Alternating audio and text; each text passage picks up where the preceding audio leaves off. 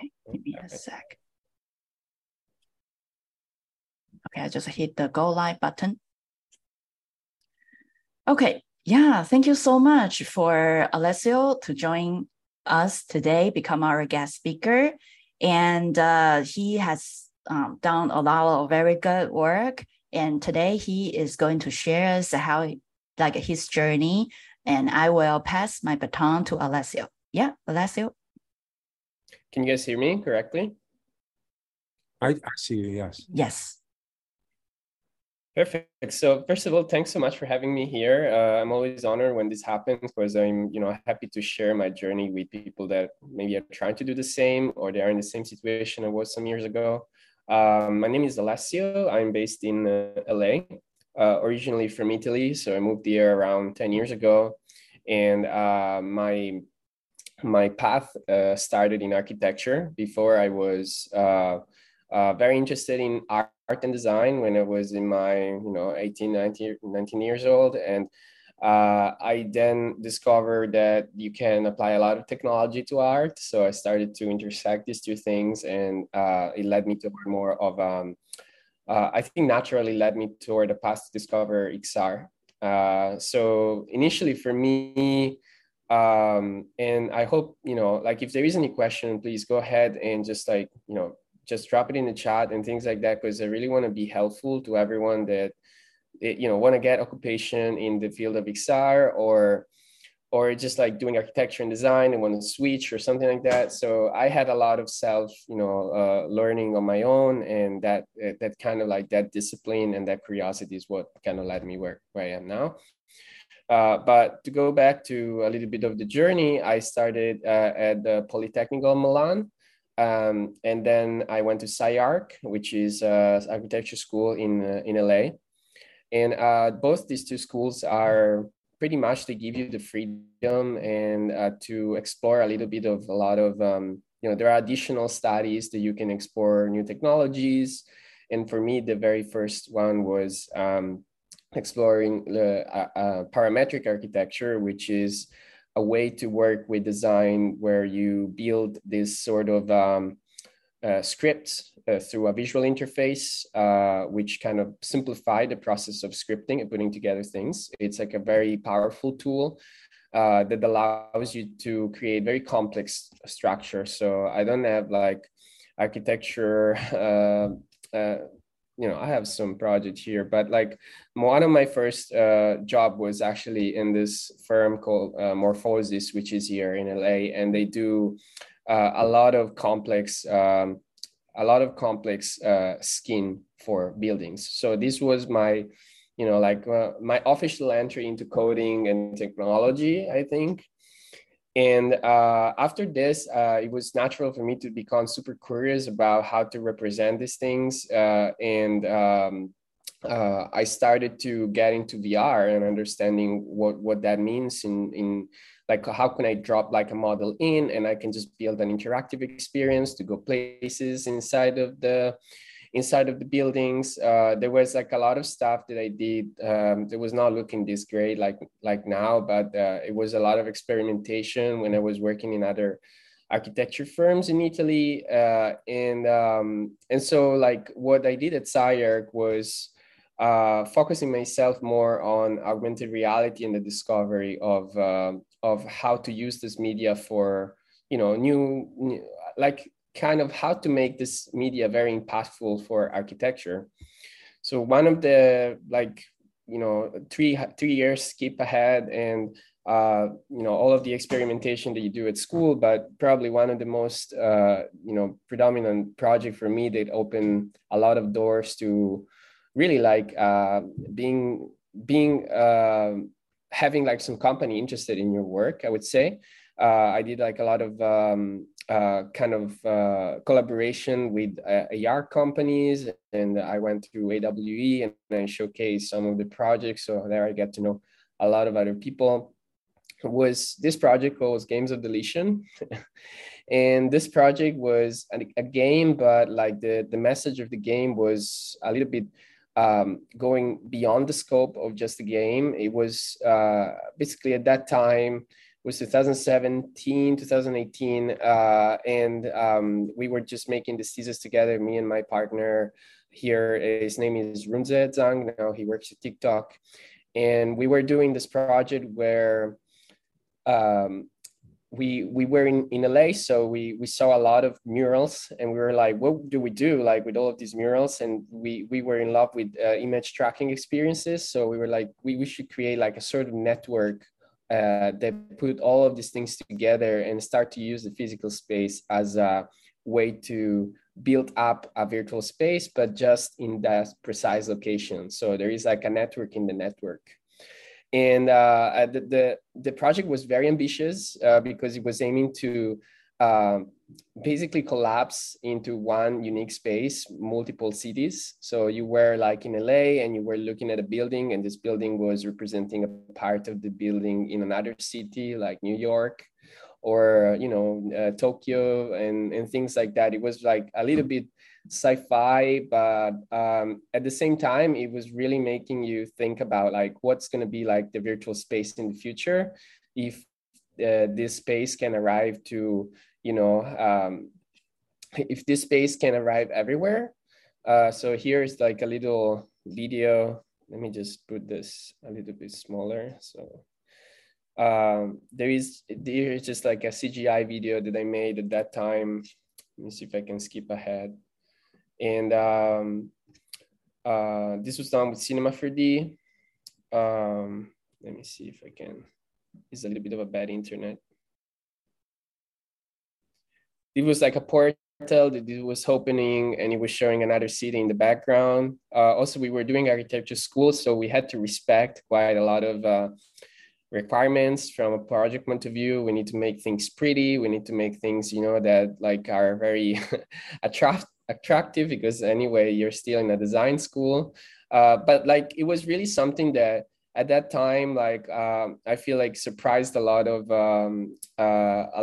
people in the environment. These videos and this project went a little bit viral on the internet. And I think it was like a great opportunity for me and my partner also to start to applying for jobs in the field. And talking a little bit more about like Unity and like the way I got into this. One of my first experiences into game companies was for this company called Super 78, which is a small studio here in LA. And they built with the Samsung headset, which at that time, was kind of a big thing, that you just put your phone inside of the headset and it just gives you this kind of low fidelity experience, but still very, very practical for usages like, museum or attractions that needs like an easy setup and all of these things. So I participated to this experience called Reef Rescue, and it was an amazing experience working with them, because I never really been part of like a game studio to see all of the process that goes through, making assets, lighting, all optimization, like trying on testing and building an experience that runs smoothly on a phone, basically. And so that was like an internship that really gave me so much experience and really made me understand that I was like, okay, this is going to be my thing. This is something I really, really like. Then I feel like we entered into the realm of that probably is more of the interest of listeners. I feel like, from my understanding, this XR reality is focused also on, career opportunities. And you might think like, oh, you did architecture, so when you apply for jobs, what happened there? Like, well, how was the way that you find like a job in XR, having like a background which is, strictly related, but not necessarily in computer science, for being an engineer. And here is where I think that it comes out the part that you need to do on your own.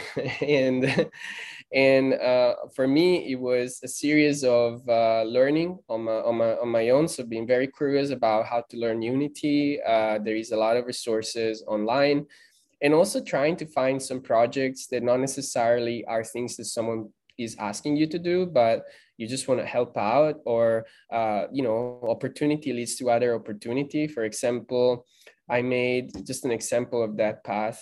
This is not closing. I don't know why. Let me see.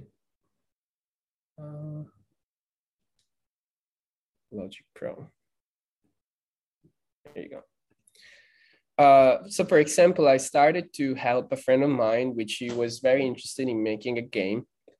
And I was like, okay, so I work for a game company and never really made like a game from scratch. I want to build everything from scratch on my own. So I want to understand how to make a game the right way. And even if it's going to take me like 3-4 months, I really want to get there and understand all of the nuts and bolts of how this works. So I started to, document myself and say, okay, so what do you have to do for doing a game? Like you need to have like a UML diagram that puts together all of these this architecture of classes in Unity, and I really like deep dive my own into these things. But because I come also from a design background, I was like, okay, so beside that, let's also tackle the creation of the game and all of the visuals and the rendering pipeline and all of these things. So I really wanted to put myself in every part of the project and helping to succeed, and not necessarily, having like an experience that was part of like a massive studio, but I just really wanted to, learn myself things, and then eventually start to engage with client, having like a nice portfolio myself. So this was one of the first game I just like put together in Unity. Some of the visuals, of course, and 3D models come from this friend of mine, which is great 3D artist. But I really wanted to understand how to make it, and this came out like, if you think about like a one-person work or one and a half person work, it's quite a lot you can do with Unity. And so people were pretty impressed looking at my portfolio and seeing all of this work, because I was not just curating, the all of the engineering part of it, but also the fact that there were like beautiful visuals. There is definitely like an atmosphere. It's all of a package together, so it's not like a narrow focus. Let me see if I can go out. And is this game published anywhere? Like, this game can be played anywhere?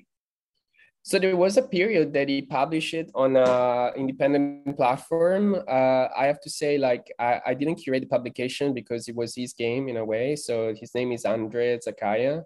Oh, I think maybe he's changes his website or something. But I'm not sure. But we published it on a platform that was possible to play with. Nothing major, but yeah.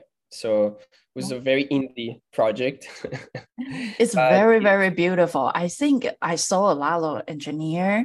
They are very good at coding, but I think because of the visual was not that appealing, then their code was kind of like too gimmicky. And so I think the combination of knowing a little bit code and also very good at storytelling and the visual part really like amaze people. Yeah. Absolutely. I feel like, people try always to divide these two things, and I feel like instead they are the same. And also in terms of education, I feel like design and engineering is merging always more and more, at least from my perspective. So I always encourage people to say, okay, like if you make a portfolio, make something that, no one ever seen and you can do. Like, don't just provide an idea, do a proof of concept that actually you show that is possible, or anything you can give to other people to realize your vision. I feel like that's always super helpful. So people will always appreciate what you can do extra. I still don't see the chat whenever I share my screen. So please, if there is any question that you see, interrupt me anytime, because I cannot see the chat. But anyway, so after that experience, I was like, okay, now I can make games. I want to make mine. And I just engaged with another artist, which his name is Andrew Kovacs. He's an amazing artist, which did a lot of installation for Coachella, and very very much architecture based art, because he's an architecture professor. And this project, I'd say, didn't go far as much as I could, because I got my employment in between the development of the game, and it got so busy. But we did enough work to, kind of like understand how to do things that I really wanted to be more familiar with. For example, I think this project really helped me to get into making tools for designers. So something I discovered also I really like is also like not just providing an app, but also within the app itself, thinking about like tools that can facilitate the use of the app itself. So the user experience is something that is very important to me. And you use applications every day, and you have like ways to improvement. So here I made like a tool that would make you review a series of assets with a note, and then would send all of these notes to your peers you're working with. So it was like basically like a nice experience for reviewing the work. And that was super cool to me, because like it was during COVID, so there wasn't like a lot of time for us to meet in person. We couldn't really do it. So this kind of makes us, feel more connected, and makes us feel like, okay, so just use the review and let's just go through this, And this game was very interesting too. It was like a mix of assembly of 3D games and 3D objects, and you were part of this environment, which was this environment was typical of this artist, Andrew Kovacs. Like it's kind of like his language, and I kind of tried to replicate his language in virtual. So kind of scanning or loading 3D objects, and having like a character that goes through all of these 3D model labyrinth of objects. It was very interesting. I feel like even if it didn't let me far as I was thinking, I feel like was always like a big learning process for me, and that's also what I care about. Another one. So after making games, I feel like, because of my background in architecture, I started to go a little bit back on some enterprise cases, because I wanted really to say, okay, it's like games are cool, but at the same time, like I feel like you can do also other things that are very important and can help people more for the everyday. So one of my major, let's say, freelance project was this application in AR that I made for a startup that was doing ADU at that time. So these guys were in San Francisco looking for funding, and they were like, what's our edge for starting to gather some funds from investors, because we have this idea that we want to make building ADU houses very easy. But we also want to have like something attractive that can investor think that we just do things differently.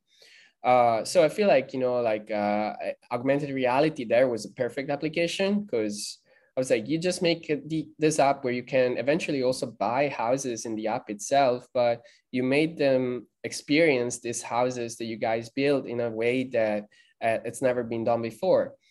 At that time. And now I think this is way more popular use. But we're talking about 3-4 years ago, because I cannot share anything I'm doing at Magic Leap, unfortunately. Can talk through, but I cannot really share. This is all my personal projects. So we just made this very simple application that you can run on iPad or iPhone, and it just gives you like a full round of all of their projects. Some look better, some have like very basic textures and things like that. But I feel like just the fact that you have it and you can just take a look at it, and you can put it like in real scale and just go inside, and still there is something very sweet about AR that you can see the outside when you have some window texture, and that really gives you like a in my opinion, like a full immersion of the architecture you're trying to communicate.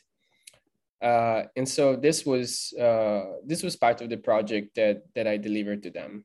So in this app particularly, there were two modes. One was AR and one was more immersive. So you could have just decided how to see all of these things in two different ways.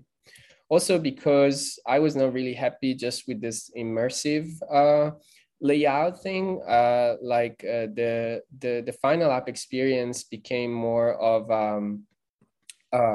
like from 2D to 3D. So still like a lot of architecture here going on. And this very nice model of interaction, which basically like you just turn the house and then you can immerse in the house. So you can just go through, you kind of see this cute 3D view modeling, and then you can just toggle on and off things. Also a lot of optimization because this is running on phone. So like you go through a lot of that, and then you just go in and you see this kind of high fidelity interior. So it was super fun. This was published on the Android and Apple Store. It'd been there for a while. I feel like now they moved on to something else, but this really helped them to gather funds. And that what strikes me about this project is really like the impact that had was, in my opinion, one of the biggest one I did like myself. This project took, like between 1 to 2 months to make, and allowed them to really like let them start their own practice. So I felt very empowered, and I felt like I empowered them a lot. So I think this pretty much is. Let me see. Let's go to some more immersive or speculative projects, because I feel like those also are very important. If you ever are trying to apply for a job today, I really think that there is a list of things that you should do, and these things that I'm showing, I think doesn't not really apply to the moment that we are now, because now with AI, it's such a different workflow. So I would always do something that no one really did before, or that there are some trends around it. I would just grab those trends and put them together and make like a new project out of it. I would always learn in a project-based approach. So I would never really just learn things as for learning, but I would really just like start to do things like, I want to make this, and I want to make, for example, a product for this use case. So I'm just going to go through that route. And then if you are pivoting through that route, I think it's completely normal, because maybe you have also better ideas whenever you work on something for longer.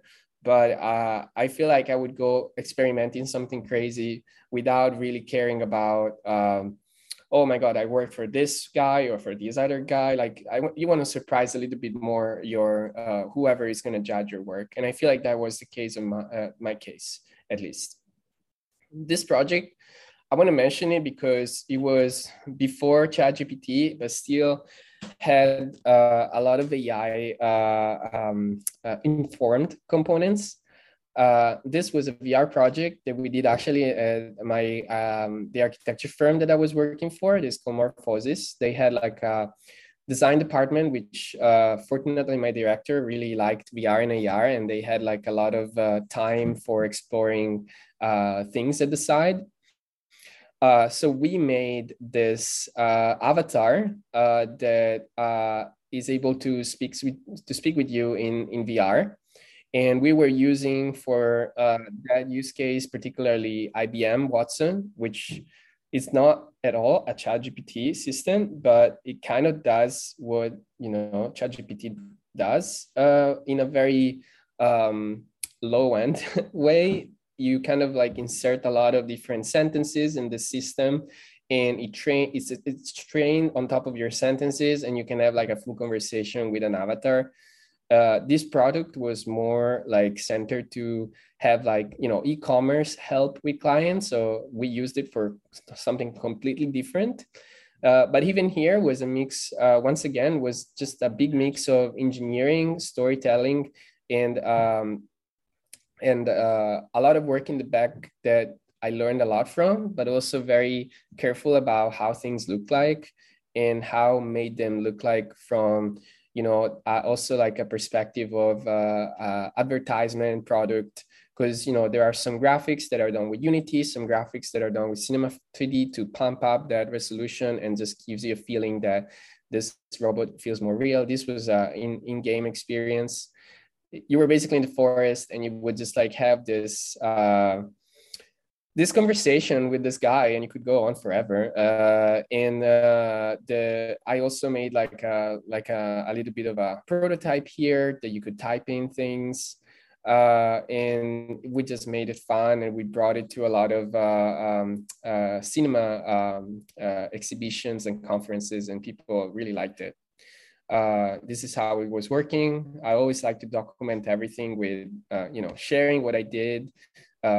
What was the issue?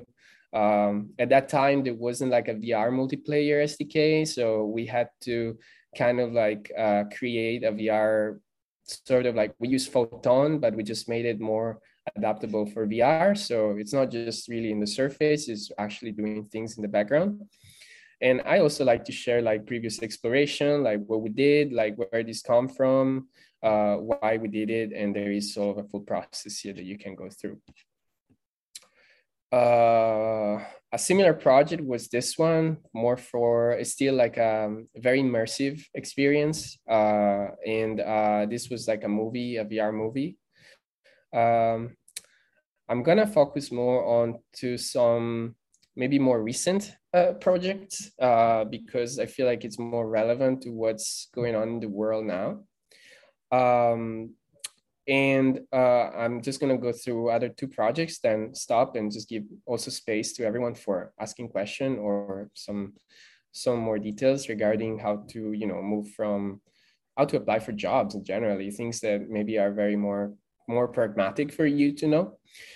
So this project was, I think I gathered the interest for this project because I started to see TikTok and the way filters work on TikTok. So I felt like TikTok was great, but at the same time, it never gave you that quality that could be like a movie experience. I feel like now with AI, we are actually getting there, I feel like, because things look so good and there is no longer a need to, there is that kind of post-processing process to put all the pixels together and just looks amazing. But at this time, I was thinking that augmented reality and virtual production would one day come to the same level, which I think is still the case. So I thought maybe let's just make like a project that works on the takes the TikTok strategy of like filters on the body, but kind of like advance them a little bit more to have some sort of like choreographies, videos, and I'm gonna show a little bit more here in detail. So here, this was a fun project because this was me and I was like thinking maybe we can do like some choreography when you're moving, and just how can I get those instead of getting posture, we can just get some distance from hand to hand and see what's the distance between the two hands, and avoiding some pose detection or having some sort of like occlusion that works with you. This was the occlusion that was behind, or maybe changing these filters based on the BPM of the song. So this filter particularly was using something called algorithmic bit mapping. And I was like, what if I just, instead of recording 30 seconds, I can just record like a full video, and every time I do a movement, the camera changes, the effect changes, and it's all like in one pack, it's all of a product that can do it all. And you can just make a full music video with your phone. So that was the vision. And there was a lot of experimentation in the making of this. I feel like the final outcome was reasonably, what I wanted to do, but very, like this could go, it's definitely a prototype. But what I wanted to arrive was having like a subject between two different layers. And this kind of environment was just changing with the music. So if you put all of these things together, like, the filter that you're having on the person itself and the background that you're putting the person in, I feel like that will make that would make happen this kind of like instant music video. And here you can see that it's not changing any garment of the person. This was my roommate. We did this during COVID. So I was just like, we couldn't really go anywhere. So I became super productive.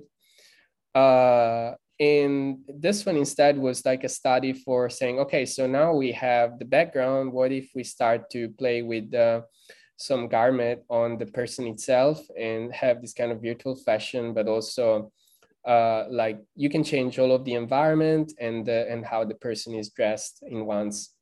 So I kind of like try to create some prototype for the fashion use case. This was done with the AR Foundation, with body tracking. And this app was basically a remote video call that he would tell me where to move things. And I would just move them around with like touching with the, just like swiping or moving things. And I could just communicate with my friend remotely to kind of assemble the scene. So I always try to do something, but in a way, like, how can I make this actually useful? I feel like that's an approach that I always recommend to everyone, even if you're exploring something which is a little bit cutting edge and maybe someone could claim is more like related to entertainment. Also being in LA, I feel like a lot of people would make use of a lot of content and entertainment stuff.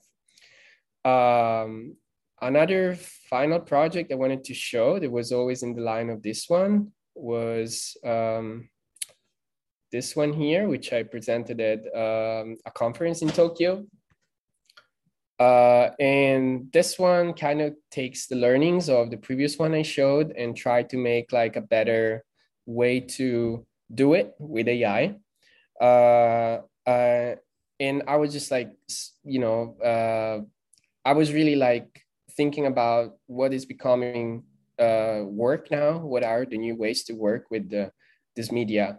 Now we have all of this, text to text, text to image, text to video. We have all of these micro tools that allow us to make new things in a way that is more of like drafting an ideas and that ideas turn into reality way faster. So how to leverage these things and how to make them, part of our workflow. So I started to take a look at some stuff on the internet, and I'm not the only one that is thinking this. I think Balawal Sidhu actually did a lot of experiments with this mixed technology. And this was a music video I tried to do in the same way, and we did it with Unreal Engine. Go through if you want to go through all of this. It's funny, but it was also a lot of work. And then I think we arrived to some new work, which started always in the realm of art. This was an exhibition of a friend of mine, and we basically, let me see if I have a video that gives it away a little better. So there was an exhibition that was going on in this room, and then there was a webcam that was taking a picture of all of the people in the room, which I know it's a little bit privacy invasion, but it was an art installation. And then we just turned that into some 3D reconstruction and images that then would just like react to your voice into another room. So there was like this connect between the art of the artist that was informing these 3D reconstructions because the model was fine-tuned on those things. And then here you can just like repurpose this art in a very interesting way. So that was more of an experiment for understanding how to use things like Stable Diffusion and more like this.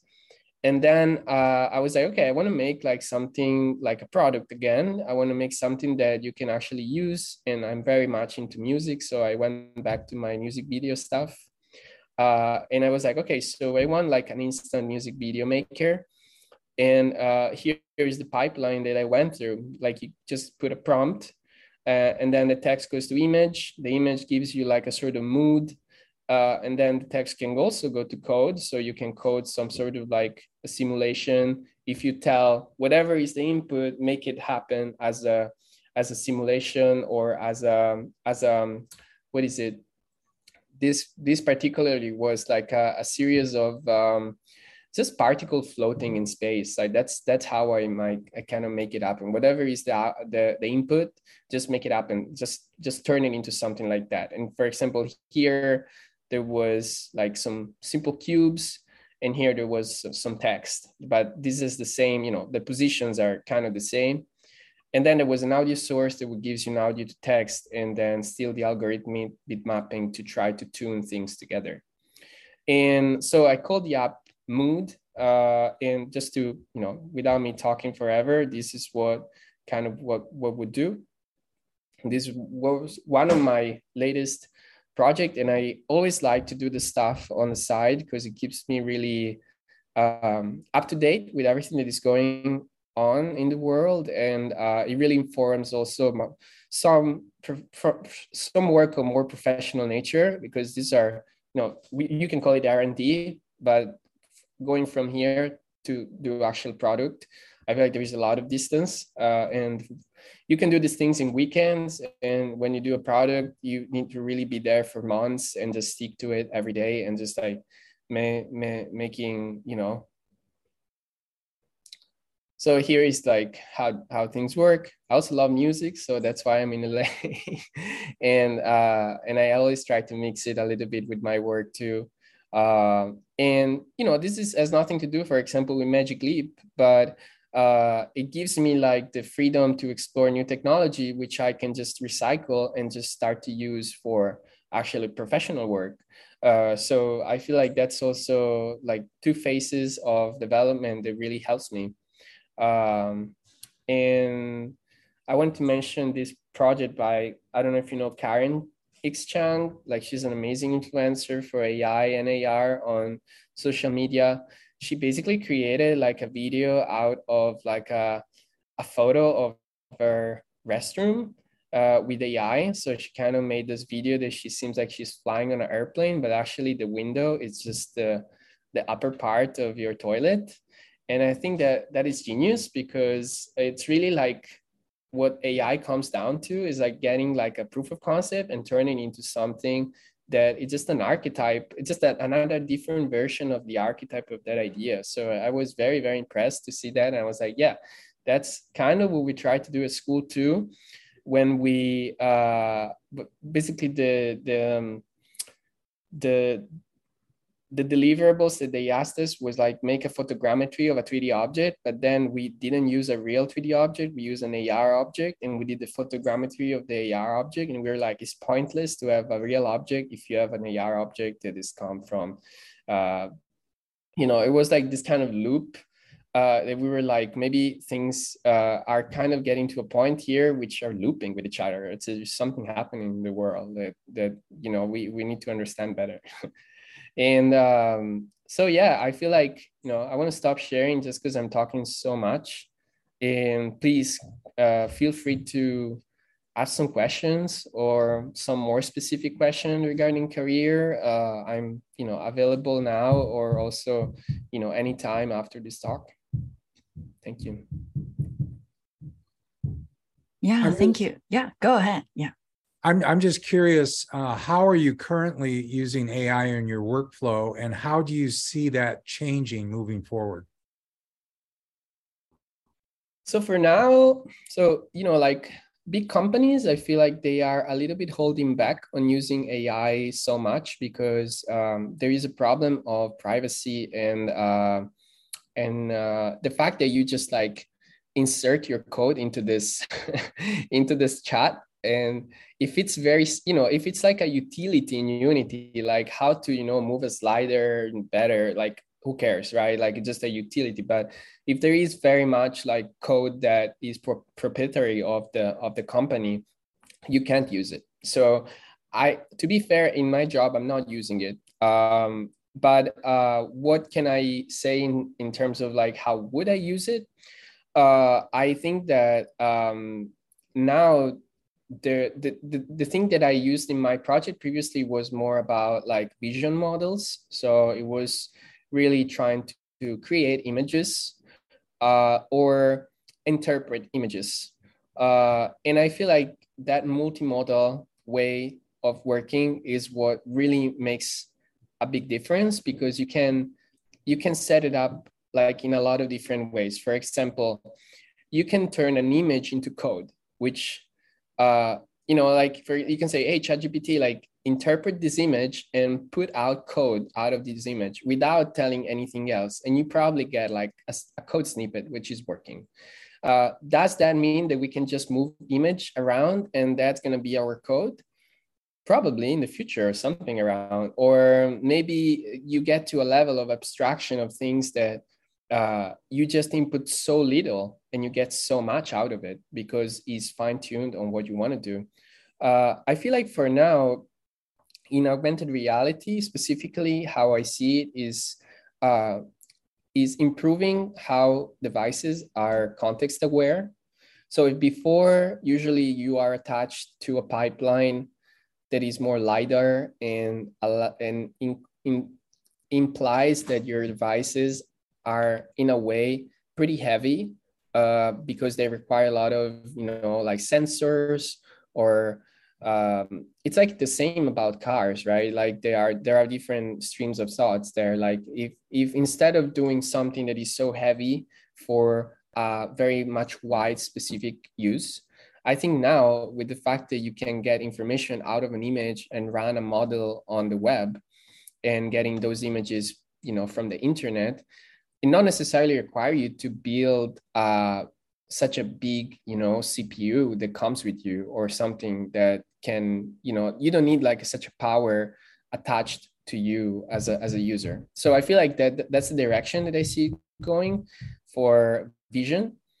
Meanwhile, for text and communication, which these two things could actually go together very, very quickly, because you just get an image, you get the description of the image, and then you just recycle that description and do something else with it. Like these things are very much interchangeable.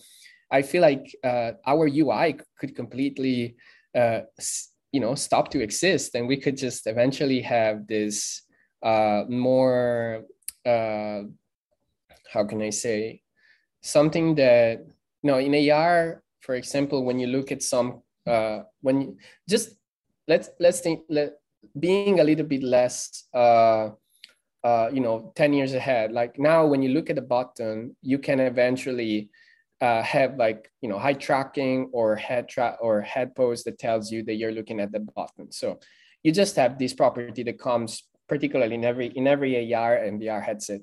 But then with that information, you can say, okay, so the user was trying to tackle this button. I know it. And after you get all of that data for a while, basically all of the patterns of the user, that what the user is doing. So you could have a completely different workflow that you just do one movement, and that movement leads you through a series of steps that you would have taken anyway. And to not even mention, like audio inputs, because now if you can say, hey, ChatGPT, do this, and then it does such a complex task after what you asked for, makes me rethink, do we really need a lot of buttons or settings, or do we really need all of that into like an operating system? So that's how I see it so far. So with the Quest 3, they don't use eye tracking.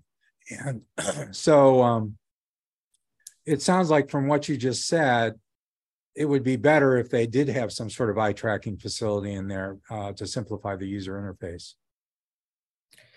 I think so, because I feel like the eye tracking is probably the closest thing you could have to, like I'm just going very extreme here, but Neuralink, for example, is based on, some waves patterns that are gathered, and you can make decision in your mind, right? Like that's the main ambitions and goals. So what are those patterns? Are just actions that the user does, and constantly they happen so many times that basically this device can read your mind. So I feel like eye gaze, it's a little bit of that. So that's why maybe it's a little bit of a sensitive topic, because we constantly move eyes. You will be surprised to see how, like you think you're looking just at one place, but you're actually looking at 300s at the same time. And so those patterns are very informative for input assistance. And I worked on something similar in the past. For example, I did like, before to join Magic Leap, I did this application, which was for a hospital. And they were trying to gather some information for patients. And so just having the headset for 1 hour and just let them look around, you would gather so much that you can believe. Like, like with that amount of data, you can definitely predict where someone will look at and when, and why. So it sounds like the Vision Pro sort of fits into what you're describing. Yes. Yeah, definitely. I mean, the Vision Pro can rebuild your eyes outside. So definitely they are tracking it, right? Yeah. They are tracking it. Yeah. Yeah. Magic Leap is also, I think they were having eye tracking when they came out with the number 1 in 2018. I feel like having eye tracking is foundational for if you want to build some sort of like, AI assistant inputs, especially for accessibility. I feel like that would be revolutionary too. Right. If someone can use hands, or something like that. Yeah. Okay. I'll let someone else. Great answer. I'll let someone else ask a question. Any other questions? I saw a lot of people probably are looking for a career change and portfolio improvement. And I saw Alessia is one of the, I would say, like a top player to merge art, 3D, and also interface, user experience design, and code. I think those are like a very hard to kind of like it's hard to kind of know all of them, but I think Alessio demonstrate like he can pull everything together. How do you usually find the resources? Like Google and trying to just dive in, or I know like there are so many resources out there. What's your ways to find, for example, like, I know the AI is a train. How can you kind of retrain yourself? Just like, let's do AI, and probably spend a lot of time just study all the document. I saw Hugging Face. I was thinking about what's the difference between Hugging Face and GitHub, because it feels like the same, but Hugging Face feels more hip and more portfolio driven. Yeah. So how do you kind of revamp yourself in such a fast speed? Well, first of all, thank you for your description. I'm honored always. It's first of all, I feel like it's a lot of work. You really need to like it sometimes, because you need to be super curious to look into stuff that maybe not necessarily you will need it at work, and even maybe the next year at work. Like I feel like it's something. Can you guys hear me? I think you froze. Okay. No, can you guys hear me? Okay. Okay. So I think, and I will tackle also the question here. I feel like tech is a space which is constantly changing. And of course, you really need to, it's your duty if you really want to be a player in the environment to keep yourself up to date and constantly learning. Like you don't need to take it as a stressful act. You just need to allocate time per week and say, okay, this week, just got to do it. Just going to go there and see what this is. And then if you care about it, you just keep doing it. And if you don't care about that particular topic, you maybe switch to something that it's a little bit different from that one, but it can still keep you in the loop. And the cool thing about like, I got this role of prototyper and Magic Leap because I feel like they were like, okay, so you put together stuff, right? And so we really need like a person that put together concepts, and we just,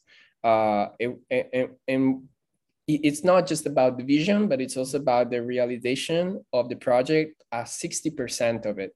And I feel like being there for like 2 or 3 years really helped me to get more into production code, because I just, ship my stuff. And then these engineers comes back to me with a lot of comments, and they're like, okay, you could do this way. And I just learned from them. This is like a great process, but my suggestion is like, when you're looking for jobs, like you want to have like a portfolio which is not like thousands of projects. You want to have like 4 or 5 which are very, very well built and meaningful, and you have like a deep dive with this project. Like you go very deeply, you are leading this project, you're almost like the director of where the direction of this is going, if possible. and if possible, if someone that you're collaborating with doesn't publish it, you publish it, or something that was for a company and cannot be published, you make sure that whenever you collaborate in this environment, you try to push them as far as you can, learning more. And so the approach was like that for me. Like, I came out of school and I had like a beautiful architectural portfolio. So I had like all of these buildings, and I did a lot of back-end work with this stuff, but it was not really visible to the eye of whoever was looking at my body of work, because they would just say, okay, so you can make a crazy house or a very speculative museum, but what we're looking for here is for, how can I know that you can use Unity, can do UI interfaces, that you can do this stuff? So I say like, I need to find like a middle ground between these two things and remake my portfolio in a way that is very visible, what I like to do and what I want to do. So that was a chance for me to look for sometimes clients, and if there are no clients, I just make it up with friends, and they're like, I'm very curious about this topic, and you just create your project and you almost like make it be a product yourself if you don't have the chance maybe to collaborate with other people, because you have like, especially in my situation, which I'm on a visa, you have like a very narrow time available for putting these things together. So you don't want to also have like a collaboration with someone that is a blocker for you. You want to have like something that is speedy, that you can put together, publish, and that's done. So in that way, for me at least, helped. Like a friend of a friend had like this kind of ADU business, and my friend had this idea, and I was like, why don't you do an AR app for them? Like, I think they would really benefit from it, and you would benefit too. So that's how it started, for example, for that ADU project. And I was like, yeah, let me just do a proof of concept. And a lot of other projects happened this way that I didn't document it, but I had like a lot of very similar situation where I was like, okay, just, you need a website? I'm going to do it for you, but I'm going to use React XR. I'm going to use Three.js. I never used it before. I want to do it. I want to learn it. So I'm just going to do it for you. And then they're like, Dan, this is working. So let's keep in touch. So you just like do it this way. I feel like that has been my way to do it for a while before to get to Magic Leap. And then I get to the question here. So it says, I have a question. As a UX UI designer looking to get into XR, would you have any advice for something like me looking for volunteer on side projects? So I feel like for UX and UI designer roles, I would always recommend so I feel like generally, and this is something I mentioned also in other talks, like the role of designer and engineering is merging always more and more. For me, it's very hard to comprehend design on Figma if you are actually making 3D interfaces.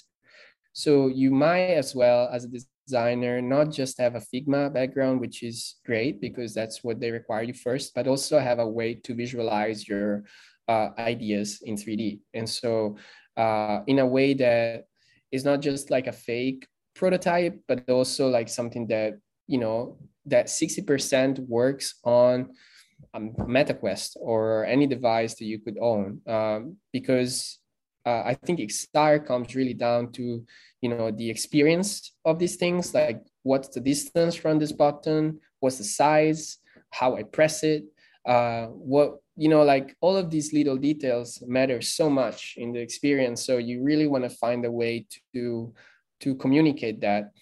I had like a friend, his name is Adam Varga, which is pretty popular on Twitter. I don't know if you guys ever seen his posts, but he's an amazing prototyper / motion designer. He does beautiful animation that really makes you understand how that is working, like the, pressing on a button. Like he makes it feel like almost like his animation looks like the animation from a website like Apple, but you believe in it so much because it looks so good.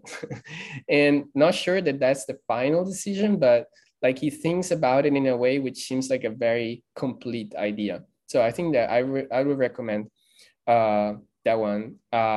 And if you are looking for, not necessarily for volunteering, but I think you can see a little bit what's going on around, and just like trying to get like, for example, you talked about Hugging Face. So Hugging Face is a new platform that is not really GitHub. It's just a little bit of different things. Like Hugging Face is like a platform for models. I think it's financed by Amazon, if I'm not saying this wrong. Not sure 100%, but it's like you can find all of these models for each use case. So vision, LLM, large language models, any sort of like thing that people open source put together for you. When you go through Hugging Face, what you want to do is like following up. Every model has its own specific way to, maybe get downloaded or use it on your machine.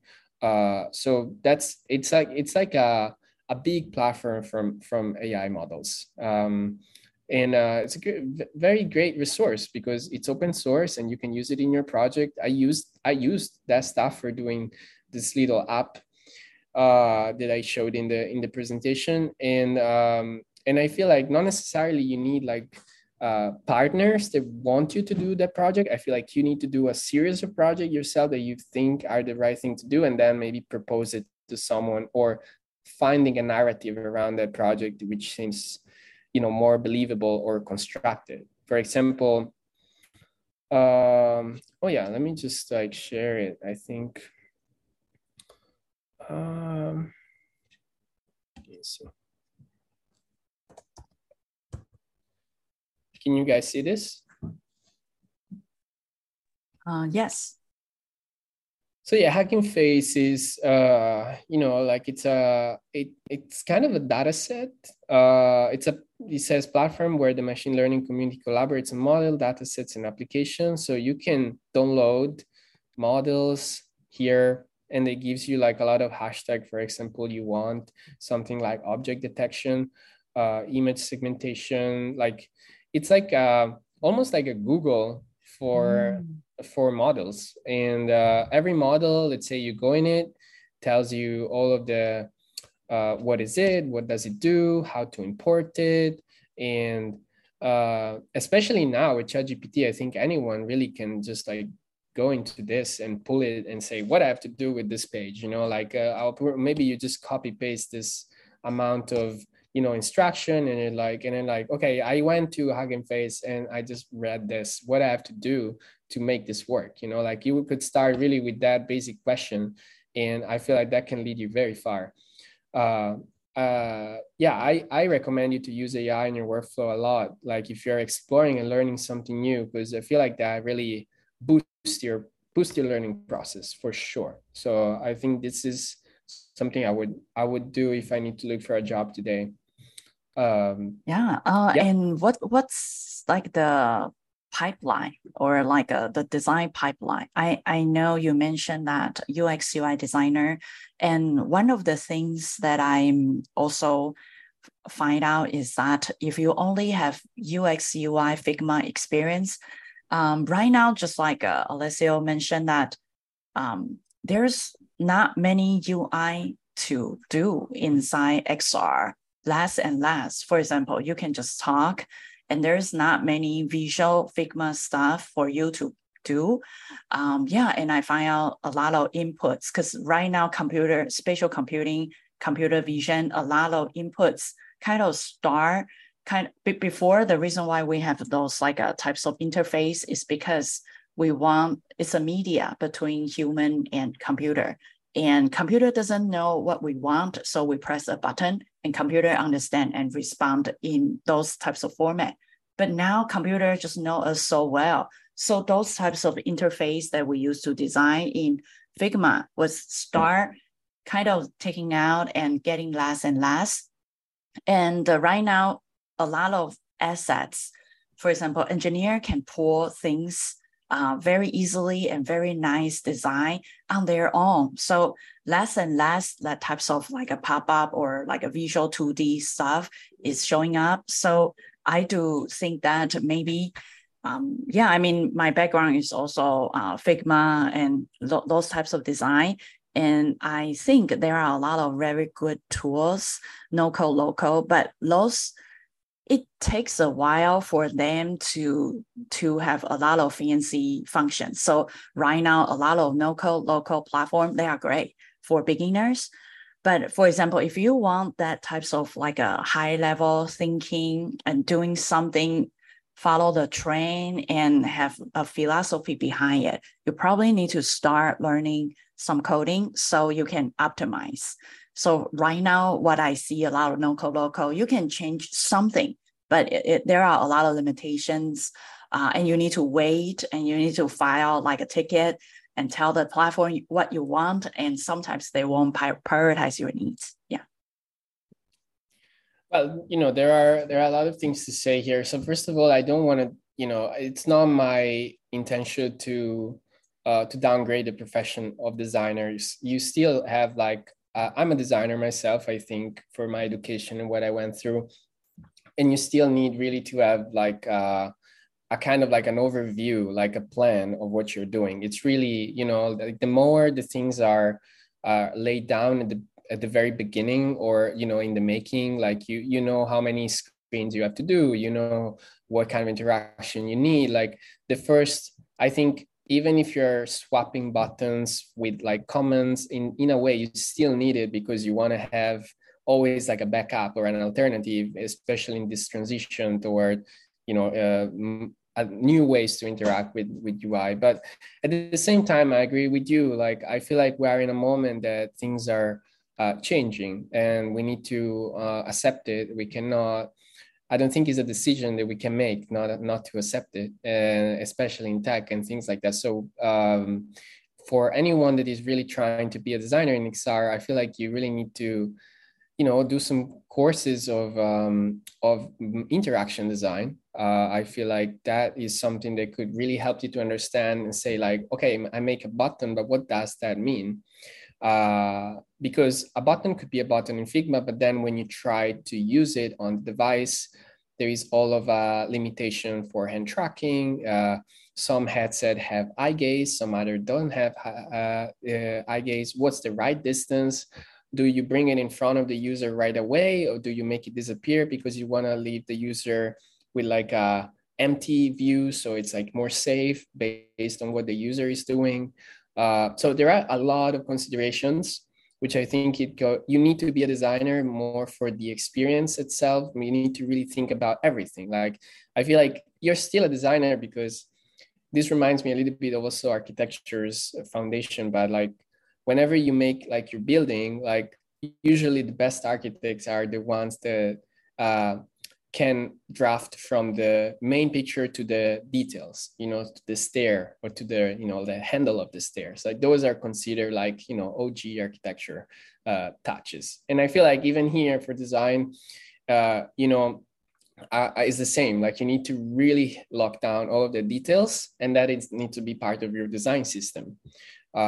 How you convey that, that's really up to you, whatever works. Now there are like tools like Bezel, ShapesXR, which are more like 3D design based. I feel like those are things that are coming along and are very cool. I really, really like them.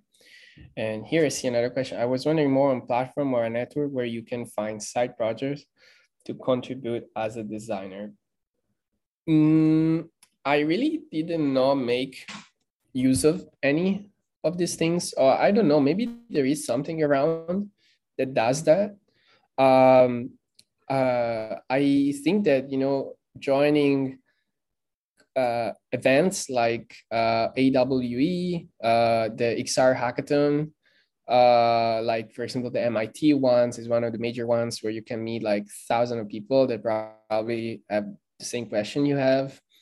Are those events that probably let you connect with people that can eventually affect your journey because they are interested in the same way. So I feel like real life connection is still very important. So I would just go there personally and talk to people. So I don't have art design background, but I'm currently studying UX design. I'm doing a career pivot Should I look into freelancing, being self-employed? Is that same thing? Or look into working for a company, at least to start? Is XR like a niche within tech that we can specialize? How realistic is it? I hope I'm asking the right question. So, well, I mean, XR, I don't think is still a niche anymore, because, you know, like from the moment that Apple Vision Pro came out and Meta really started to release a lot of VR upgrades, I feel like it's something mainstream. Then if you like it or not, it's like gaming. It's like a niche, but everyone knows about it. I feel like now we are at the same level.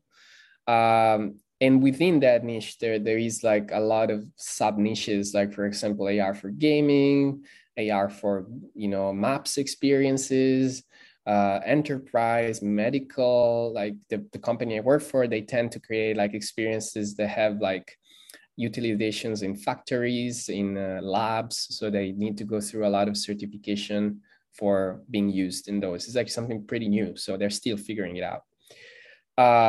I think it depends if you are, you say, are looking to working for a company or not. Here comes down from your situation. Like if you are a visa student or someone on a visa, you need to work for a company. So you don't really have a choice. And I would recommend large companies, because usually they can sponsor your visa easily, instead of small companies which usually have, you know, problems of budgets, or they are not very familiar with the process. So I would recommend big companies, and I would also recommend to take your time for applying for this role. Like you lock down 4 or 5 roles that are your dream roles, and then you start to work in the direction, making a portfolio that really explores things that maybe you have never done before. And you can start to create your own portfolio out of those, you know, bullet points that you see on those descriptions.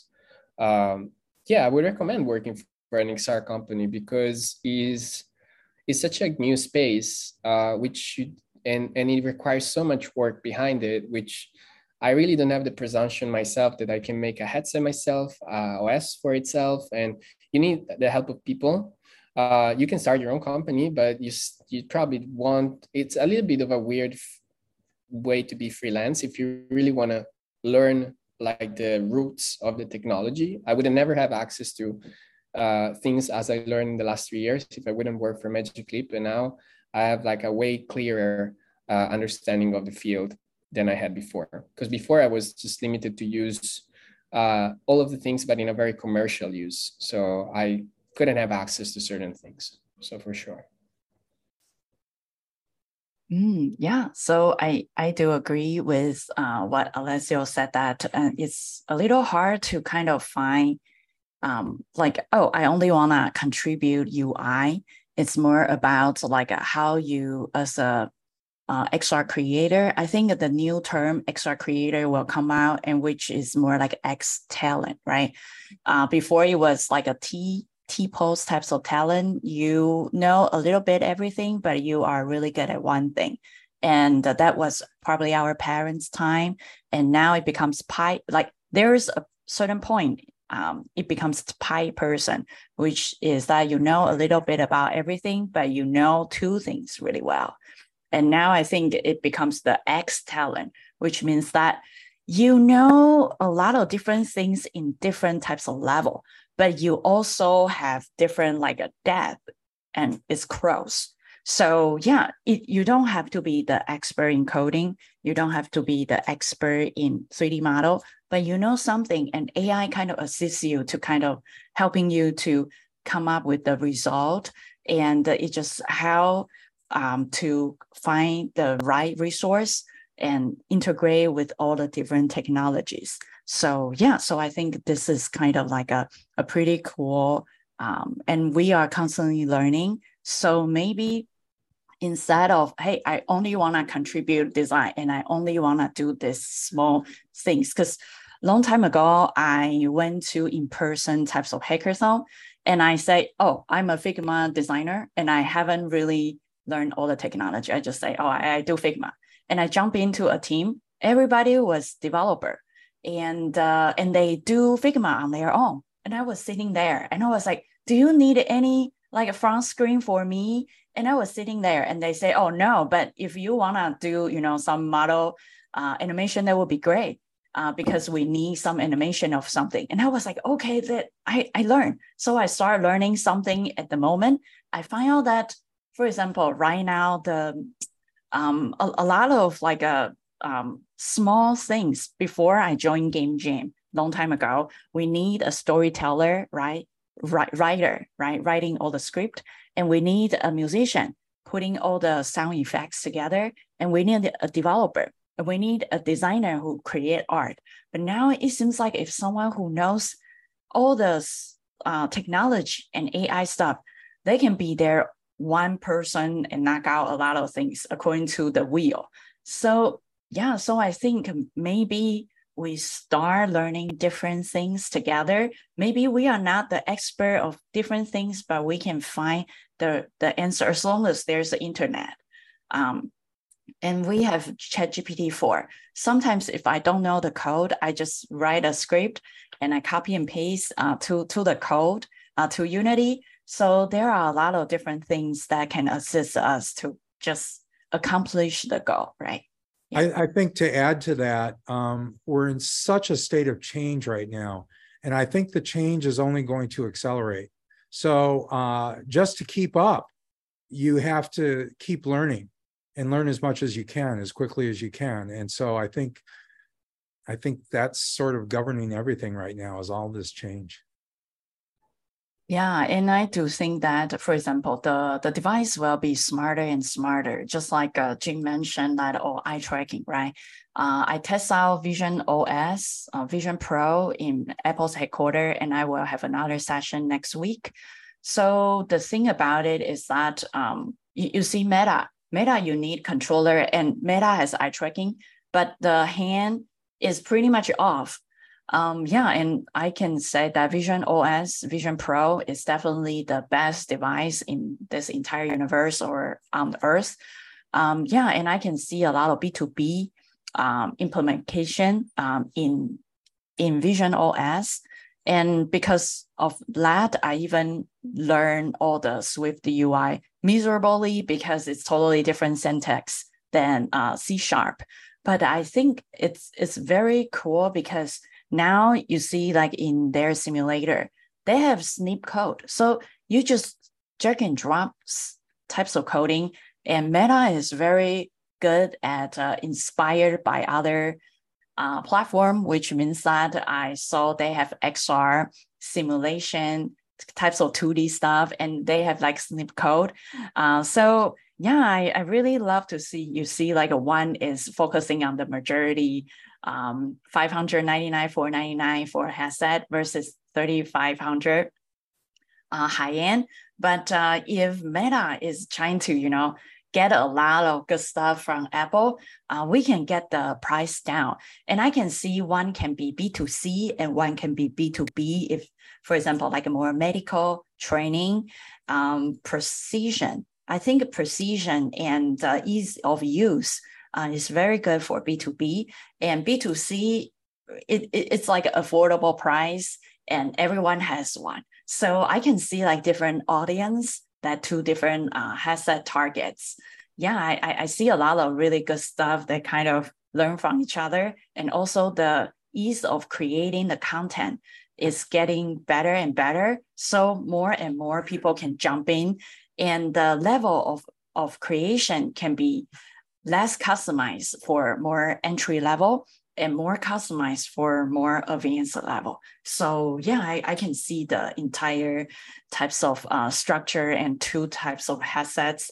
And also I heard a lot of people from like hand tracking, motion tracking, mocap suit, they start saying that before they were doing the, mocap suit or like hand tracking types of stuff for Quest or Oculus in the past. But now since Oculus has a good hand tracking and OS already can track the full body, they are thinking about how can they move on. Because you see like all the stuff and AI, they have some video stuff and create all the, you just take a video of somebody and it will do all the rigging for you. So yeah, this is types of like before a lot of small company relies on big companies, types of like a stuff that is not doing well. But right now, big companies is starting to expand their existing business and kind of merge more and more. So it's, yeah, at the end, we probably need a UBI, universal basic income. It's just like, just some observations. Yeah.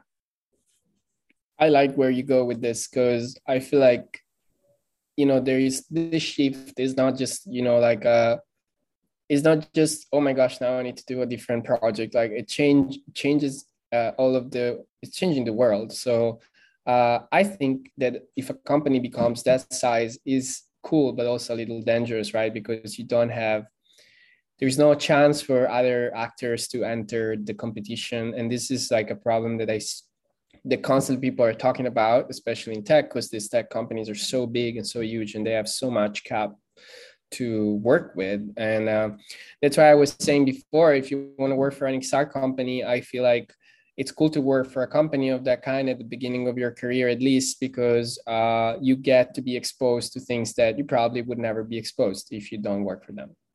So all of these projects are things that take villages to make.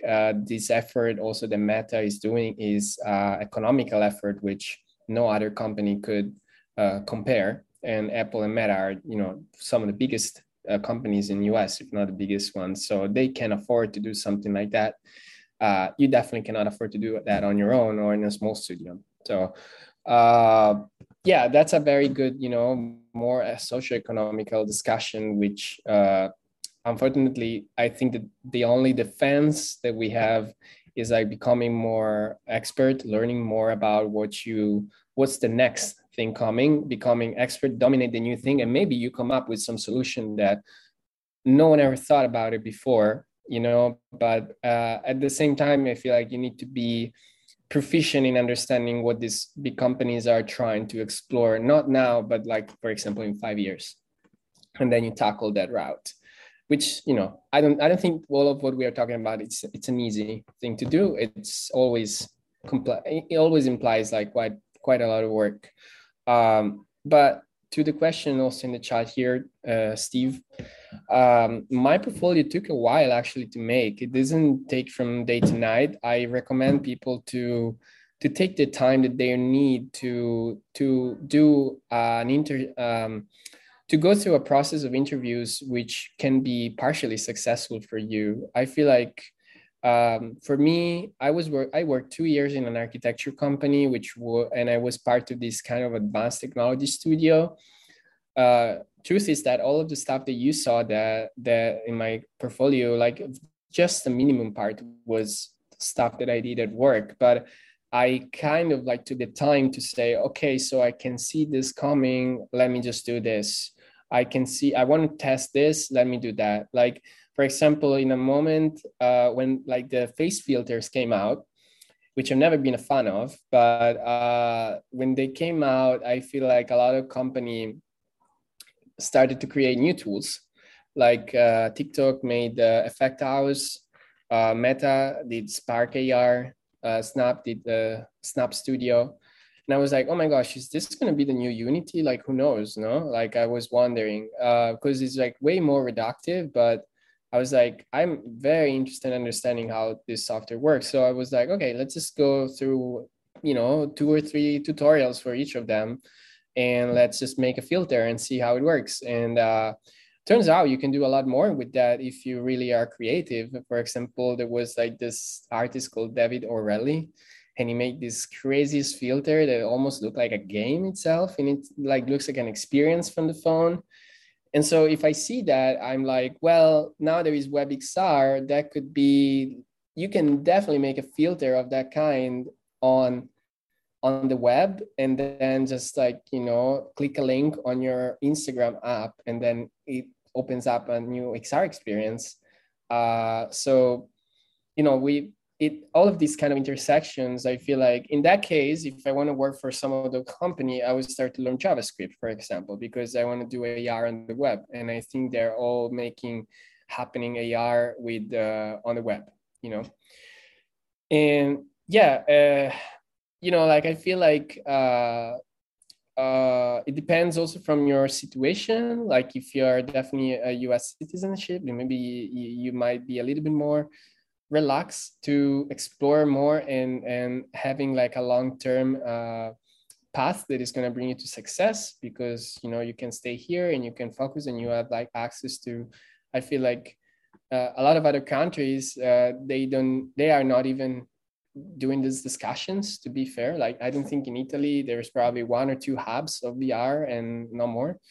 I've not been there for a while, so I don't, I maybe what I'm saying is wrong, but I'm saying that here, like especially if you're based in US, you have this constant, seems that there is this constant need for a company to grow, and that leads to a competition which is uncomparable of all around the world. So speaking more widely, trends start from here and then they affect the world. So you already have an advantage because you're here. So yeah, I wouldn't look all of this in a negative lens, because I feel like the first thing that you think of when you have a lot to learn is the stress and the anxiety that you're like, oh my gosh, I'm so behind. I need to do this, and that. I would just like do one step at a time. You will be surprised how far you can go. And be focused on what's your final goal. Is your goal finding a job at this company and you have, or this other company, you want to have like 5 different positions that you're tackling point by point? If that takes 1 year or 2 years, in those 2 years, you probably learn so much exponentially and you're going to be good for the next maybe 5 or 6 in this company. And then when you're at the company, you can just think about your next steps and things like that. So I don't think it's a short term game. Yeah, I totally agree with Alessio's point of view. And personally, I got the same H-1B and transfer 2 times and green card. And I can tell you when I apply or waiting for green card during that time, Trump just got, elected, and he banned all the, countries, a couple of countries. And during that time, I was waiting for the result. And I was so worried. And I even had a small luggage and put all my clothing and just like a passport. Because according to the rule during that time, if the visa or the green card was not approved, within 24 hours, ICE will come to my house and kick me out of this country. So I told myself it's pretty scary. Every night, sometimes I just like look at the email. If my attorney get any, rejections, I just grab my little luggage and book a ticket and leave. So I won't get, black on my, on my passport. So, and there's a lot of like kind of things. For example, when I start getting my visa process, I even work like a Saturday, Sunday, and in the warehouse just to help the company, because they want you to be so affordable and they want you to be so helpful, so they can, they are willing to kind of help you to sign like a 300 papers. And also, in order for the company to sponsor a foreigner, their tax return needs to be under public, and the government need to re-look at their tax return. And nobody likes to be double, put on the public about their tax return, right? So so it takes a lot of effort for a company to sponsor a person, and the person need to be so good at contribute to the company. So so I get through the process. It took me probably 15 years. And after that, I feel like I have endless motivations to just work. It feels like, every time people ask me like, why you can work Monday to Sunday and Monday to Sunday, and after your, job or whatever work, you still can keep working. And I said that maybe it's because of 15 years and under the visa and under, those types of high pressure, it becomes the endless force for you to keep moving on, and you don't need any motivation. you just know what to do. It's kind of an amazing, I would say, that's why diamond, right? Under high pressure, you become so shine, right? So I feel like it's kind of the same thing. If you can get through all the process and get citizen on your own, you will have endless drive, motivations to just keep moving forward. That's just my conclusion of 15 years of visa transfer. Yeah. Congratulations that you got the green card, through all of the process. I feel like, it's for anyone here that it's going through this process, definitely challenging. Like Dominique mentioned, like, I feel like everyone can do it. You just need to really be super consistent and accept that, you're temporary in the situation of, you can have all the rights, but not really all of them. Until you get that document, but also you're having a lot more opportunities you might have in your country. So that's how I see it. For me, I'm always look back and I was like, well, if I wasn't here, I would have definitely done what I've done here. So I'm still very happy of my achievements so far. You can find some situations that are very stressful. I would say I was in a similar situation like Dominique mentioned, where I was waiting for my permit to work, and it arrived very much at the last minute, like her. And I was very stressed for 2 weeks. I was waiting so much for that notification to arrive, because I'm like, if that doesn't arrive, there is a strong chance that I need to temporarily move outside of the country, which, I've been living here for a while. I have all my friends, and it would be just for your life condition. It would be very stressful because you need to leave mandatorily. And there are a lot of people that go through a lot worse than I go through, because I know, for example, for nationality like Chinese or Indian, the wait for the green cards are insane. So I still feel myself enough, lucky that I might have some shorter period of time for waiting. I got personally the O1. If you want to go through all of that route, I'm happy also to extend on that. Maybe you can shoot me a message privately. It's been like a pretty extensive process. It's not impossible. I think all of these processes is everything that everyone can really do. It just implies a lot of work at the side, which gets stressful when you're working on, in another company. And the reason why I was recommending bigger companies before was that every time you go in a big company, I think they have process in place for immigrants worker on visa. And if you are in a small company, there is a big chance that they didn't do it enough for being so automatic like it would be in a big company. So for your benefits, for you, it's better really tackle a company which is a size of 200 plus employees, and that's going to be smooth eventually. Yeah, but I'm happy, I did a lot of work like Dominique has mentioned, and I'm happy to expand, or if there is any recommendation letter that you guys are looking for in the field because you're applying for a visa, I'm really happy to help as well. Yeah, cool. Yeah, I know right now it's extremely hard, especially you see like big companies laying off American, right? And in order for a company, it's already really hard to get into the big company. And it's even harder for the company to sponsor you the visa. And especially right now, all the big companies laying off people, right? So I just feel like this time is extremely hard. Even Americans cannot find jobs, right?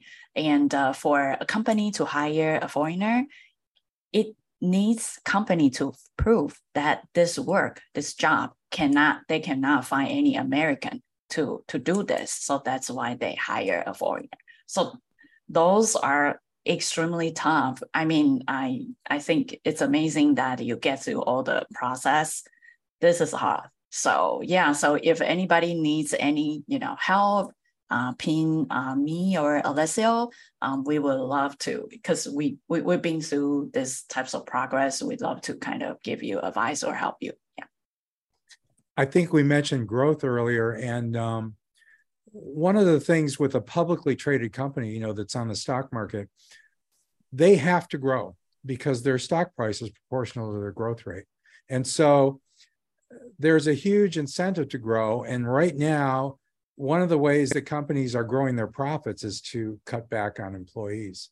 So they're trying to reduce their costs to grow their profits. And I think that's not a sustainable situation. I think eventually they're going to hit the limit of what they can do in that regard. So things will have to change. But those are some of the constraints that everyone's working under right now. Yeah, and I saw a lot of news. For example, I saw a lot of companies, their revenue is going up, but they are laying off people. For example, like I mean, Meta is cutting off like their chips, or like a AR glass team to manufacture chips or something. I think this types of norm, because the technology or partnership can reinforce the goal. So I think it starts from Elon Musk laying off Twitter's employees. Then all the layoff things in Silicon Valley start firing up, and also bankruptcy at the beginning of this year, and AI automation. All those stuff kind of reinforce this types of like, we need to evolve so fast, right? Learn a lot of different things so we can kind of keep like surviving in this period of time. Yeah. Well, I think that the other side of the coin of those layoffs is that in order for these companies to grow, they have to grow into emerging technologies. They have to adopt emerging technologies. And they're not going to be able to do that if they've laid off, the employees that are expert in those technologies. So I think what's going to happen is there's a lot of layoffs that have gone on, but that is going to have to turn around, because in order for those companies to continue to grow, they're going to have to move into emerging technologies. And in order to do that, they're going to have to hire employees that have expertise in those areas. Yeah, but I think we still need to fast moving to those talents to become what they are looking for. And that it requires a lot of rapid learning and change. Yeah, so still like keep evolving and keep changing. And I remember, a long time ago, I really liked like a Christopher Lafayette's talk, because I remember I asked him like, hey, since everything is automated by AI, what do you think? What can we do?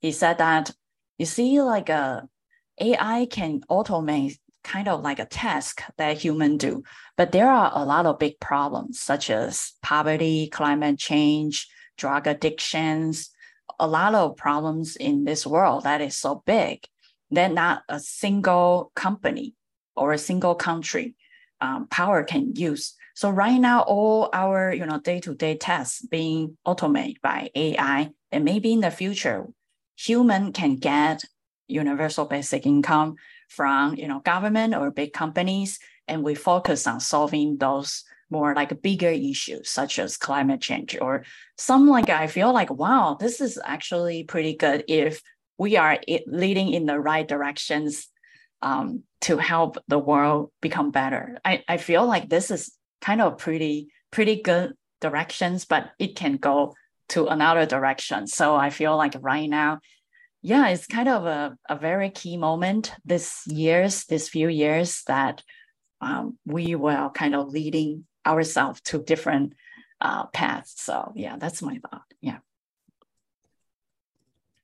I still think though, and this goes more on the personal opinion, like, like if there are one expert, you have two experts, and, like if everyone is proficient in the same direction, the number of workforce is still quite relevant to me, like feeling that,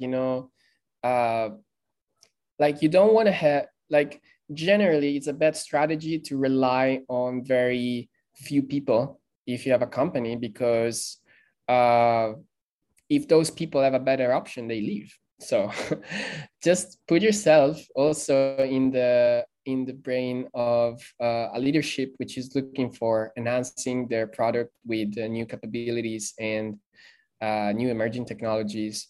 You don't want to just rely on one guy. because that guy has the monopoly of everything. And I think that could be an actor that is going to be an asset for you, but also something that could make you in a situation, could put you in a situation of danger. So I still feel that it's valuable having not just a small amount of people working for this company. I just feel that in the last 20 years, companies became so huge, and they start to create maybe some tasks that they kind of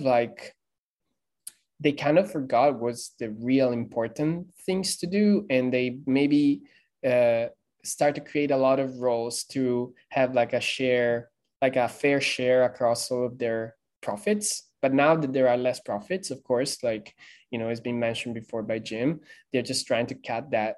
But I feel like it's gonna fluctuate up and down for a bit, and then it's gonna become like a little bit more stable. Hopefully, also my company went through a big layoff some years ago, and I just joined after that. And I feel like from what everyone told me, everyone was envisioning that a little bit of time. Like there were some decisions that were going in that direction that maybe was not the right thing to do at that moment. Like this is part of the game of companies. I think this is you bet on something, you invest, you put your money, you don't get them back, and of course that comes to a consequence. I feel like that's not gonna ever disappear, I think. But I feel like my comment goes more into the direction of a one person does everything. You're always going to have that. If you want to create something huge, if you want to create a new hardware of VR and AR, you really need top talent, and you don't need just one person, believe me, because it's so complex. And I don't see that one person can do everything ever so far. But yeah, definitely AI boosts you to be like a 10x person, and maybe that 10x also helps your company. So I think no one knows really now where it is completely going. I don't want to project something that is not going to happen, but I'm curious to see. Yeah. Cool. Yeah, I do agree. Right now, it's just like an AI, and also I feel like every day what I can learn, and every day like the news, and also different companies launch different stuff.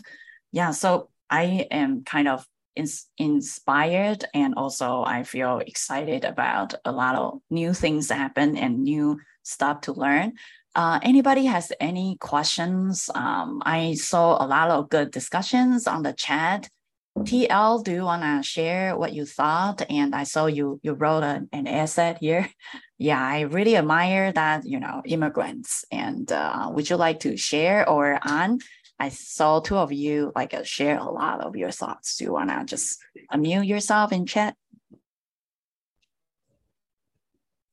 Yeah, my name is Tracy. I'm from San Francisco. I'm usually not very good at speaking in these group Zoom meetings or events, so I usually just put stuff in chat.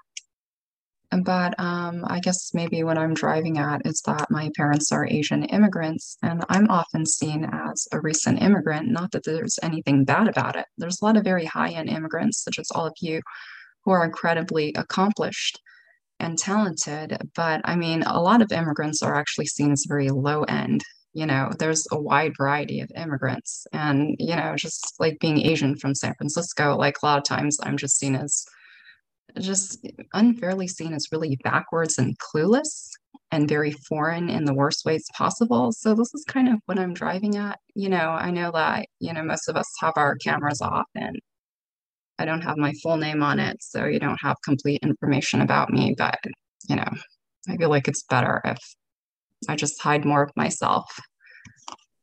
So, I mean, in general, I feel like I'm going to struggle with getting any sort of job. Everyone comes here from different places. There are some people who are incredibly charismatic and extroverted, and there's other people like me who are not that charismatic and more introverted and more introspective. And people just really, they don't recognize who I am. They don't see my strengths. They just see negatives. They just make things up in their heads about me. This is probably not something that most of you can relate to. Maybe some of you can. There's probably a variety of people in here. But this is just a daily struggle for me. I am studying UX right now in a boot camp. And I was just wondering, is XR an area I can go into? Does that relate to UX? I'm not even sure about UX if it's for me. I feel like I'm struggling through this boot camp. Everyone comes to this from different places. Sometimes people say things that sound a little condescending to me. I'm sure they don't mean it. It's just, I don't know what it is. I mean, yeah, that's just what I have to say. It's a little rambling, but that's what I have to say. Yeah, I think I can kind of chime in because I believe you are Asian girl like me, right? Yeah. Yeah. Okay. I look super young. I can tell you I'm 38. Do you believe? No, not at all. Not I at look all. like 16. Okay. So yeah, so you know that I can get through whatever you've been through, right? Yes. Right. Yeah, I remember, yeah, whatever you and especially I have accent you don't have, right? And I need visa. So I probably get through more than you. I told you that I even be a sales in Sam's Club and wearing doctor's robe and trying to sell a cream. Can you imagine that? And I have like a suitcase and I don't have any family members in this country. And I'm Taiwanese and I need to worry about whether my country will being bombarded and being occupied. And I need to change my another it's like a lot of pressures on me. So I can definitely relate. But I can tell you the interesting part about this country, America, is that you probably will get a lot of, you feel like unfair things at the beginning. Yeah. I mean, I have no offense, and I know there are a lot of people, they don't feel anything, but I just share my experience at the beginning. It's just at the beginning. And you feel like all the letters was broken, right? But when you just like trying so hard to climb up to some certain degree, you need to pass that degree. And all the negative part of you becomes positive part.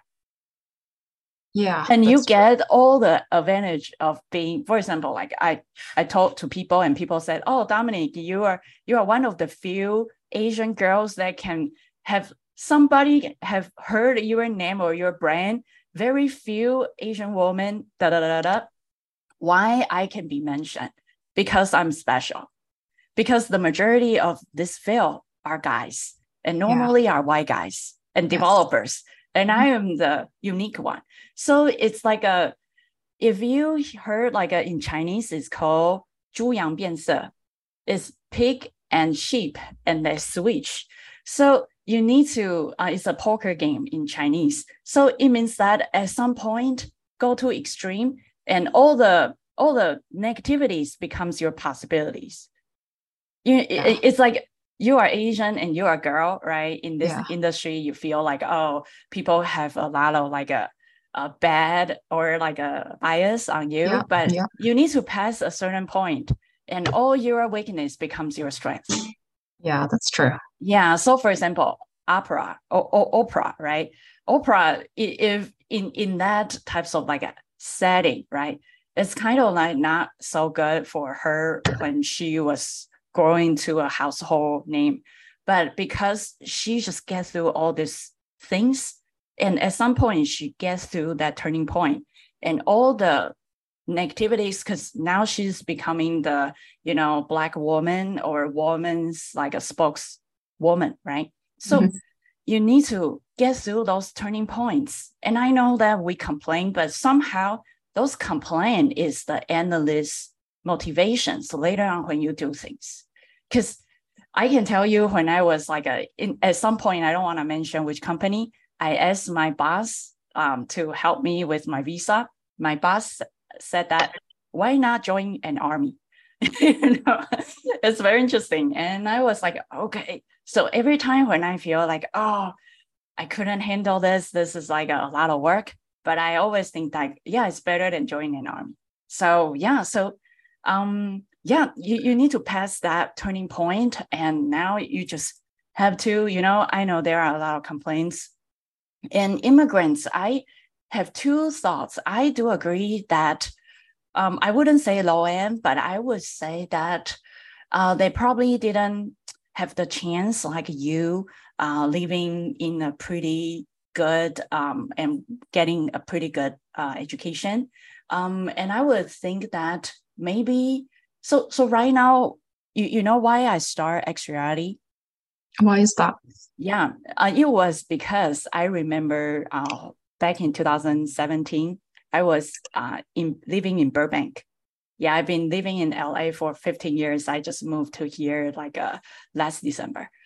So the reason why it's just like a very hard to commute to Santa Monica. All the XR events are in Santa Monica. So I decided to create a meetup. And at the beginning, it's out of like a volunteer. I think like, yeah. And I remember one time I was doing this types of like a show since 2017. And one time I went to VR LA and I saw Charlie Fink was standing and sharing his new book. And I read the book. It's called Charlie Fink's Metaverse. I love that book.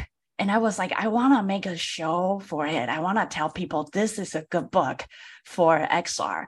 And I even reached out to Charlie and said, hey, Charlie, you wrote such a good book. And I really appreciate you pull everything together.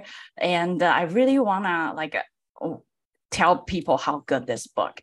Would you like to give me some guidance, what types of stuff I can say or what types of stuff is better? And Charlie just said, I thought Charlie won't even talk to me, but he said, oh, let's arrange a call. And I called her and I called him when he was still in New York back in 2018. He said that, oh, I asked him like how many books he sell. And he said that, oh, probably about 10K.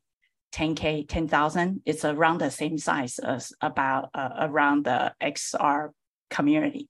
And I said that, so that's why I decided to create this XR, X Reality. It's because I told Charlie, if I can get one more people in XR field, then your book can get one copy, extra more copy sell, right? So everybody in XR field can all benefit. So that's kind of like things that keeps me working on it.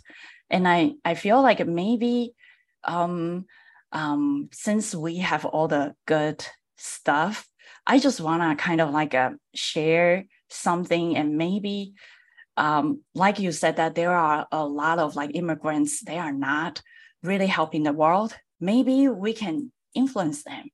And maybe they watch a show that inspire them somewhere on LinkedIn or on YouTube, that maybe we can slowly influence people like that. So that's my thought to create this. Yeah, thank you so much for sharing. I was interested in why you started, how you were able to start X Reality, because it looks really impressive to me from everything that I've seen, just this community. It seems very unique in the world, It seems like all of you are just incredibly innovative and talented. I don't mean that the immigrants who seem low end are bad. I have a great deal of respect for them. A lot of times when immigrants, like my parents immigrated a long time ago in the 70s, and they immigrated, it was a completely different world back then when they immigrated. Like these days, there's like Asian tigers, and countries have become dramatically more developed in first world since then, since the time they immigrated. And I mean, the quote low end ones definitely did not have the opportunities. They're just as smart. They're maybe even more hardworking, but just, and same with me. I mean, people don't realize what life can be like for some people born and raised. It's not all fun and games. It's a million different things, a million different complications. I tend to share a lot about myself, but then maybe I feel like I just kind of have to, because my life is just really, really complicated. Yeah, so this is kind of my response. I appreciated everything that you've shared. Appreciate everything that all of you have shared. Life is just, it's kind of I feel like my life, as me specifically, it's kind of a frontier. Everything I've kind of had to like work out in my life in this really ragtag, random sort of way, like figuring everything out. And every day is like, is like a frontier for me. Just like, how do people react to me? My life that I've lived, it's maybe completely different from how people see and treat me, how they imagine me to be. They tend to put me into a box and invent all these characteristics of me that aren't even there. Especially if I have the camera on, especially if they see me in person, they think I'm this, and this, and I'm not like that at all. They just decide that's what I am. I Like think they know more about me than I know about me. I understand, because we are from Asian background and our Asian parents like to, like, there is a voice, criticize yourself, right? Maybe instead of looking at yourself, me, maybe look at how can I help people? Because sometimes if we switch the camera, like Unity camera, you just have a camera look at you, right? And you start finding fault, because our backend, there's a kind of like a default coding that kind of like the way that we grow up, right? So maybe rotate to see the world and see how can we make the world better, instead of thinking about how I'm bad. I can tell you I'm not, like, in Asia, like, that Asian traditional beauty or something, right? But I still show my face, right? So it doesn't matter. It means that sometimes there is a saying in like a Chinese, I don't know, old philosophy, that if you don't use your brain to think, you use your heart to feel, you will be a kind of like a better living person. Anyway, we will all die, right? I think the best way to kind of like not looking at yourself, how bad you are or your situation, maybe look at the world. How can I help this world? What can I do? Right. And nobody is like a extrovert, and Elon Musk, all those like Mark Zuckerberg, they are all introvert. So don't like limit yourself. See what you can do. Maybe create a community and see how I can help. Yeah. Maybe that types of like helping out, right? And you will change. I believe everybody has a frequency. Yes. You start changing your frequency. More about like helping other people, right? Turn the camera to see, a lot of negativities, right? And see how I can make this better. And not really look at yourself, what I have, how bad I am, but look at the world. Oh, you have a really good mind, like, oh, what's good, what's bad, right? But think about, well, this is not so good. How can I fix it, right? Maybe that might be a good way to, make yourself like feels like, happier, or like have a lot of motivations. Yeah. Cool. And An, do you want to share your thoughts? I saw a lot of like comments here. Hi, I don't know if you can hear me. Hello? Yeah, we can hear you. It's US, so I don't know how relevant my story is. And I've recently come back in tech space. I started my career in tech, like video game industry in South Korea. I'm from South Korea, and I moved to France 7 years ago to be in a beauty industry. It was kind of hard for me. I think I didn't realize, looking back, how hard it was for me as an Asian person in France, and specifically in beauty industry. And I just feel like, I don't know how relative it is compared to the US, but I think just being in tech space, it seemed more open. I just wanting to share that compared to French beauty industry. And I just want to, I don't know what I'm saying, actually. I'm kind of enthusiastic and optimistic, relatively speaking, for the tech world, because it's been more open for me. And I know we have a long way to go, but the fact that I see a lot of Asian women being in like leadership positions and speakers in tech, and so many good designers being Asians, like that's been very, like, how to say,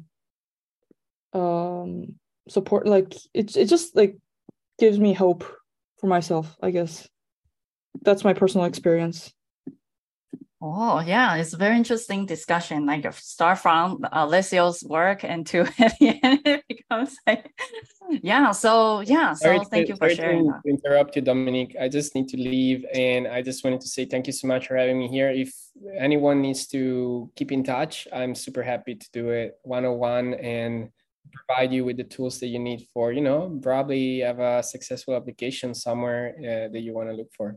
Okay. Yeah, cool. Thank you so much. And I will close the meeting, and thanks to everybody. And I will see you next time. Bye-bye. Thank you.